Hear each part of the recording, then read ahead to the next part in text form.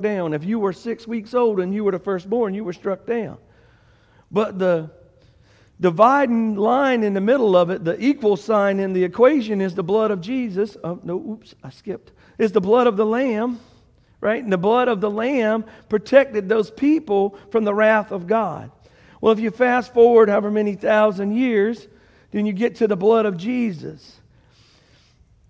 And the blood of Jesus did exactly the same thing. The blood of Jesus covered the wrath of God. Right? Because every time, this time God's wrath was being shown in an awesome force. Can you imagine the everybody you know, the oldest kid is dead. Male, right? It's male child. I think it's male. The oldest kid is dead. Everybody you know. All of your siblings, all of your spouses, the family, up, down. How many? We talking about thousands of people dead in one night. It had to be a terrible situation. Even for the Israelites to see, right? The Hebrew folks to see God's wrath in front of them. It had to be frightening, right? Wouldn't you imagine? I can only imagine sitting in a mud hut with blood painted on the outside of my door, praying to my God that He is going to protect me from His wrath. As I listen, I'm sure that those weren't airtight huts, right? As I listen to the screams of death that come from all the way around me, right? They lived in amongst the city with the Egyptians. They were constantly hearing, had to be constantly hearing people wake up and find that their child is dead, that their husband is dead, that whoever is dead. It's a horrible situation to be in, even for the folks that were protected by the blood. But they knew, right, that blood painted all over their door facing covered them. It covered them for the Passover, right? And then the Hebrews actually, they celebrated that for years and years and years, and still do. The Passover is celebrated, that opportunity to where the finale of the plagues, and God delivered the Hebrews the Israelites out of Egypt. That blood covered them. And so then they celebrated it over and over and over and over and over and over. But what happened was, as God God knew that blood was only good for that house. I know we're splitting hairs right here, but you think about it. What would have happened if you'd have been outside? What would have happened if you'd have been walking to your friend's house? Right? What they were supposed to do was go inside the house and hide inside the house and paint the door frame and don't move. But some of y'all's hard-headed. I had uncles in the middle of Hugo walking around in the yard with a flashlight because they wasn't real bright. And that's the worst thing I've ever seen in an individual is Hugo. Right? Y'all old enough to remember Hugo. That was one of the worst nights. You could hear the house groan and squeak and watch trees disappear. And poor guy at Six Kids Pizza drive up and down the road. It was terrible. They were stuck in their car, and they would drive this way as far as they could till they got to the trees across the road. And they'd sit there for a little while and turn around and drive the other way. And they'd sit there for a little while and turn around and drive the other way. I don't know what he was doing, but he was moving. But can you imagine what would happen if you would have been, I can't sleep tonight. I'm going to go outside and take a stroll. See, that blood protection only covered what was inside of the house. What a terrible situation to be to where when the sacrifice was made, but it doesn't cover you all the time. It doesn't really cover your whole life. And so God, because He's incredibly wise and just and amazing, God said, hey, look, we need to do this a better way. We need to come about this a better way. There's got to be a better solution to this. So if you will, turn with me to Hebrews.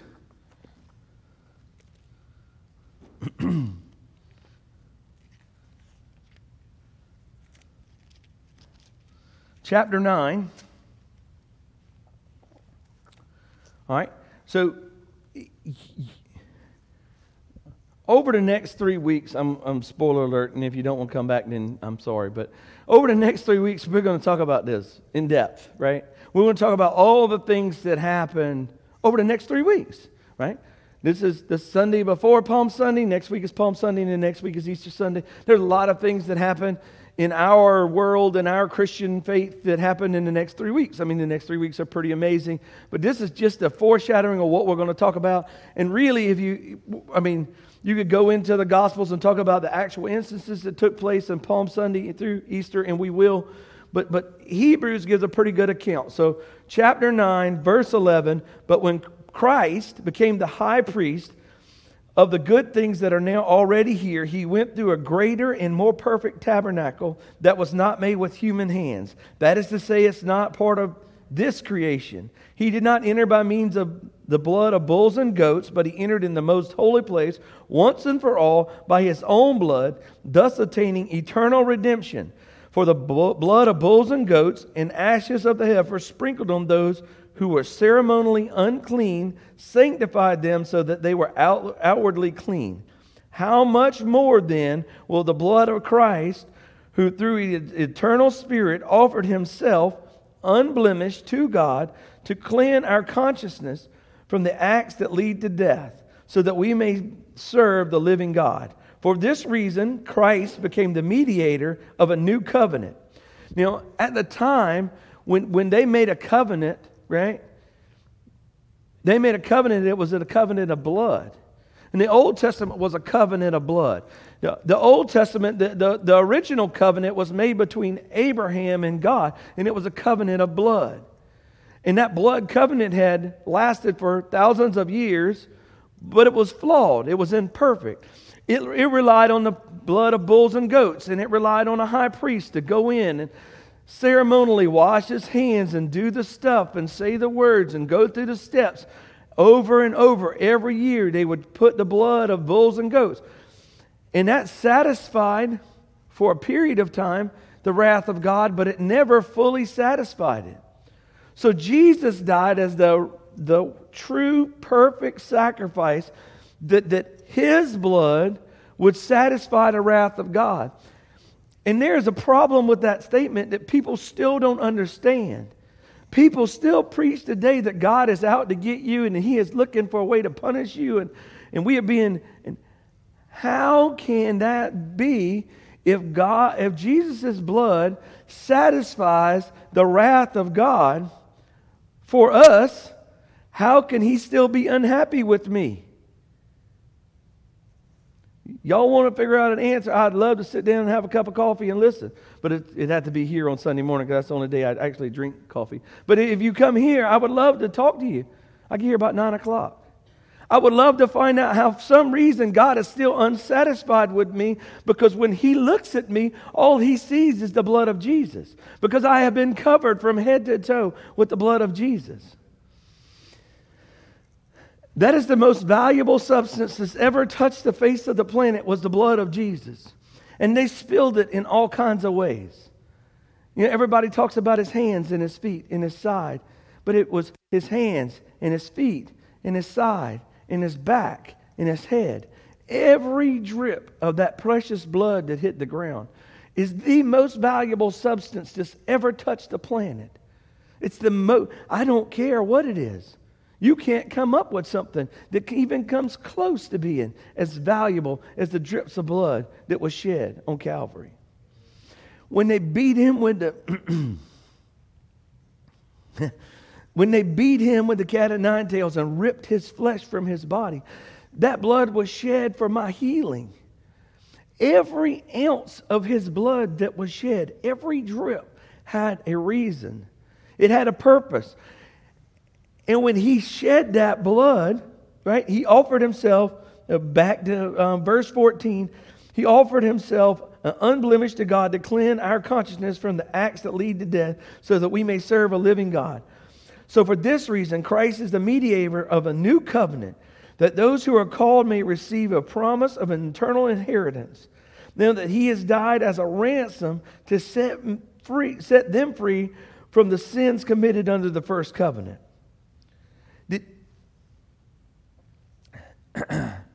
Man, that's so... I can't even comprehend the idea. In the case of a will, it is necessary to prove death by the one who made it, right? The will and testament is not good until that person dies. If you have a will and you're still living, that will is not important. because a will is enforced only when somebody has died. It has never taken effect while the one who is living. This is why even the first covenant was not put into effect without blood. For when Moses had proclaimed every command of the law to the people, he took the blood of calves and together with the water and scarlet wool and the branches of hyssop and sprinkled the scroll of all the people. And he said, "This is the blood of the covenant which God has commanded you to keep." In the same way, he sprinkled the blood on both the tabernacle and everything used in the ceremonies. In fact, the law requires that nearly everything be cleansed by blood. Without the shedding of blood, there is no forgiveness. Without the shedding of blood, there is no forgiveness. It was necessary then for the copies of the heavenly things to be purified with these sacrifices, but the heavenly things themselves with better sacrifices than these. For Christ did not enter a sanctuary made by human hands. It was only a copy of the true one. He entered in heaven himself, now to appear before us in God's presence. Nor did he heaven to offer himself again and again. He didn't make this sacrifice over and over and over and over like they did. It was not a yearly deal. He did it one time. He did it one time. He didn't do it the way the high priest enters the most holy place every year with the blood that is not his own. Otherwise, Christ would have had to suffer many times since the creation of the world. But he has appeared once for all in that accumulation of the ages to do away with sin by sacrificing himself, just as people are destined to die once, and after that to face judgment. So Christ was sacrificed once to take away the sins of many, and he will appear a second time, not to bear sin, but to bring salvation for those who are waiting on him. Right? You can't have forgiveness of sin without the spilling of blood.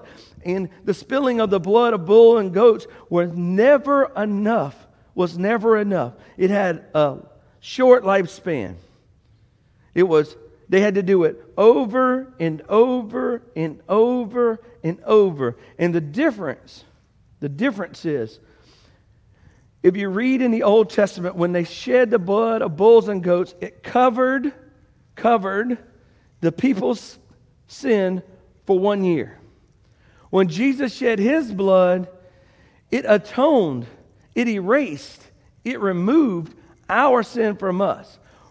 They were covered up. We were forgiven. And when we were forgiven, one time he paid the price for all of humanity. And when he spilled that blood, that is the most valuable substance that has ever been. I mean, now we're talking about viruses and vaccines, and everybody's excited, and it's about this much of medicine and a little shot, and everybody thinks it's super great. You can't even value that much of what Jesus' blood's worth. A drip, one drip. It is so valuable to us as Christians that without it, we don't exist. We don't exist. I mean, we might exist as humans. We might still be on the planet, although I don't think God would have put up with us this long. But we might exist as humans. But without the blood of Jesus, there's no Christianity. There's no nothing. There's no salvation. You go back to the Jewish customs to where they kill the bulls and goats and spread the blood on stuff. Without the blood of Jesus, there is nothing. There is nothing. There is no promises of God. There is no salvation. There is no just reward. There is no nothing. There is nothing that we can do to satisfy the wrath of God ever, ever, ever. It is a one-way street, straight path to hell.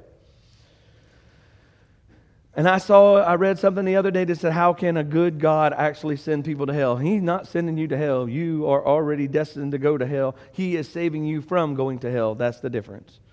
This is the exit on the one-way street. The exit off of the road to hell is the blood of Jesus. And that is the only exit. And it's not by being a good person. It's not by, giving lots of gifts or I was kind to people. None of that satisfies the wrath of a just God. The only thing that satisfies the wrath of a just God is the blood of Jesus.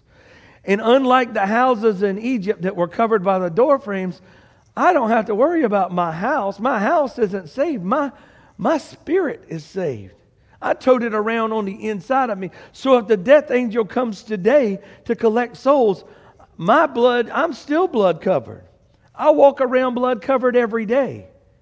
My blood covering doesn't leave me. It doesn't go away. The Bible says that Jesus will never leave me and never forsake me, that nothing can separate me from the love of Christ. I'm covered in blood everywhere I go. All day, every day. Whether I'm being good or bad. Just like the people that were hiding in the house. Whether they were good people or bad people or young people or old people or black people or white people or yellow people or green people or pink people. It didn't make any difference. He did not put stipulations on what happened when they covered the post of the door with blood. It didn't say, well, if you're really good and nice and you stay inside, I'm going to cover you. It didn't say that. There were no stipulations on the cover of the blood. The blood of Jesus cannot see color, it cannot see age, it cannot see race. The blood of Jesus sees forgiveness. And when he took it into the Holy of Holies and laid it down on the altar for a one-time sacrifice, that was the greatest transaction that has ever been made. The only thing that comes anywhere close to that is the words, "Let there be light." That's the only thing that even gets close. And it still ain't enough. The transaction that took place, that when he walked into the Holy of Holies and laid his 1.6 gallons on average blood on the altar, that is the most valuable substance transaction that's ever taken place. Millions of people, billions, I don't even know the number. I'm not smart enough to know how many zeros it is. Were saved in one transaction. Think about it. And not only in that one transaction and all those people get saved, once they fulfilled their obligation, which is to believe in your heart and say with your mouth that I'm saved, that you'll be saved, it's forever. No refunds, no take-backs, no warranty claims, no nothing. Salvation is forever. And I hear people all the time say salvation can't be forever because if people sin, they fall out of salvation. You can fall out of the bed, you can fall down the steps, you can fall out of a car, you can fall out of a tree. You can't fall out of salvation. When his blood was spilled and bought my body, bought my spirit, it is a lifetime contract. He cannot remove it from me.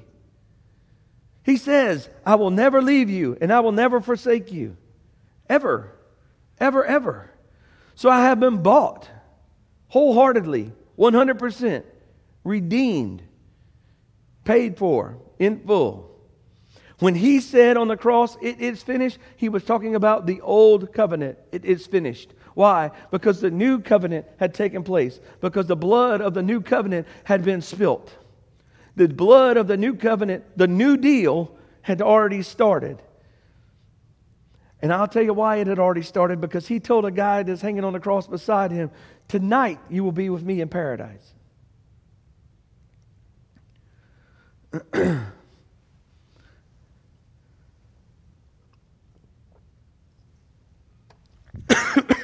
Excuse me. We have Christians today that want to put emphasis on what they do to make them Christians. You have people that want to tell you that I'm a good Christian because I do pick something. I go to the soup kitchen, or I go to other countries and be missionaries, or I do this or I do that. And I'm going to tell you, that's not true. The only way that you're a Christian is because you were blood bought by the blood of Christ. There is no other. It's just like standing inside the door in Egypt. There was no other requirements. Go inside and put the blood on the door. That's it. There was no more requirements in the Passover. There's no more requirements for a Christian. Now, look, it is our goal to look more and more and more like Christ, to be better and better witnesses, to fulfill our obligations as Christians, to show the world what the love of God looks like. That is absolutely true. But that does not make you a better Christian than anybody.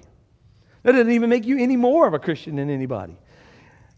Anything outside of the salvation and the blood of Jesus Christ is heresy. You cannot earn it. Paul says over and over that it's by faith and not by works, where no man can boast. Well, the works that took place was Jesus dying on the cross as an unblemished sacrifice without sin, pouring His blood on the Holy of Holies. That's the transaction that matters. Because all of my blood added up times 1,000 ain't worth a drip of His. Not even a little bit. There's nothing that I can do to compare me to Him. But my goal is, and our goal is as Christians, is that we are supposed to live more like Him. Why? Because I want to be a good recruiter. I want people to see me and see Jesus, and I need some of what He's got. That's what I want.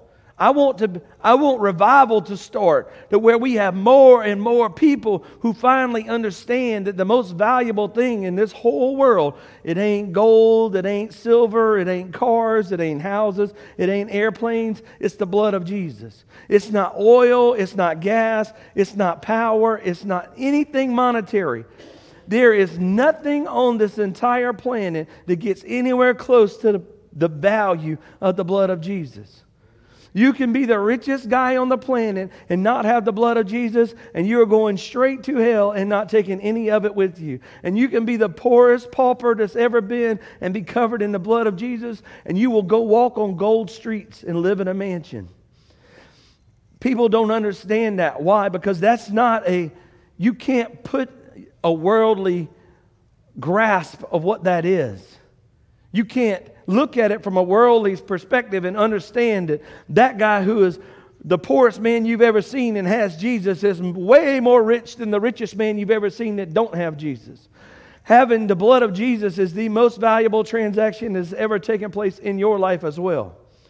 Minus the day that your mama gave birth to you, when you actually took your first breath and become a human, right? When you actually became somebody, the next best thing that ever happened to you is being covered in the blood of Jesus.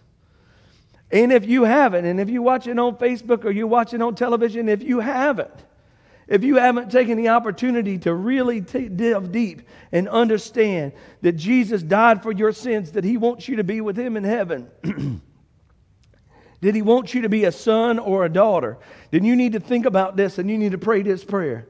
Father, I know that your Son came to earth and died for my sins, that He took His blood and laid it on the altar. And I believe in my heart and say with my mouth that He is King. And I want Him to be Lord and Savior of my life. Because without that, you're worthless. I mean, I'm not talking about you as a person. I'm sure you're a nice guy. I'm sure you're great. But without the Jesus living on the inside of you, your value is not very valuable. Your life is not going to be it is going to, I don't like preaching death and damnation, but it's just the truth. Without the blood of Jesus, it is impossible. I mean, in one of my kids told me this week that they had a conversation with a kid in their school, and the kid said, "You mean everybody doesn't go to heaven?" And she said, "Not without Jesus. I don't care what else you do." Of course, my kid, made it funny and said she can worship cows or whatever, but if she don't have Jesus, she's going to hell. And that's just the truth. It's the truth. And it's not condescending. I'm not better than them. I just know that the blood of Jesus paid for my soul. And without that information, how many people in the world go willingly, headlong, busting hell wide open without the blood of Jesus? And that troubles me. That troubles me. But our goal, our job, is that we need to be a better witness to understand, to help people understand how valuable of a transaction this is. I mean, we talk about it like it's nonchalantly, but really think about how valuable of a transaction this is. That without the blood of Jesus, there is no way to be in heaven. None. There is no way. You can't be nice enough. You can't be good enough. You are, without Jesus, we are sinners. And with Jesus on the inside of us, we are sons and daughters of God, heirs of God, and joint heirs with Christ. That transaction takes you from not even in the family to a joint heir. That adoption process that takes place with his blood, when it covers over you, it takes you from nobody to somebody. It's the most valuable transaction to ever take place. I can't imagine living without it. I can't even comprehend the idea of living without it.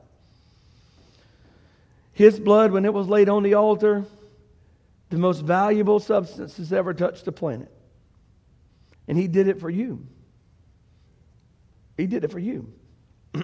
Let's pray. Father, we just thank you and praise you for your word. Father, we thank you and praise you for your son Jesus who died on the cross for us. Father, we thank you for your salvation that was blood bought. And we give you praise and honor and glory for it in Jesus' most precious name. Amen.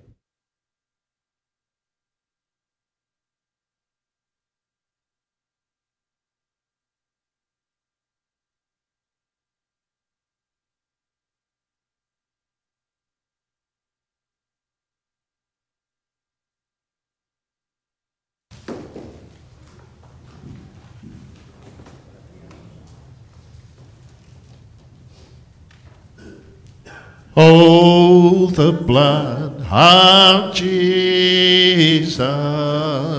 Oh, the blood of Jesus.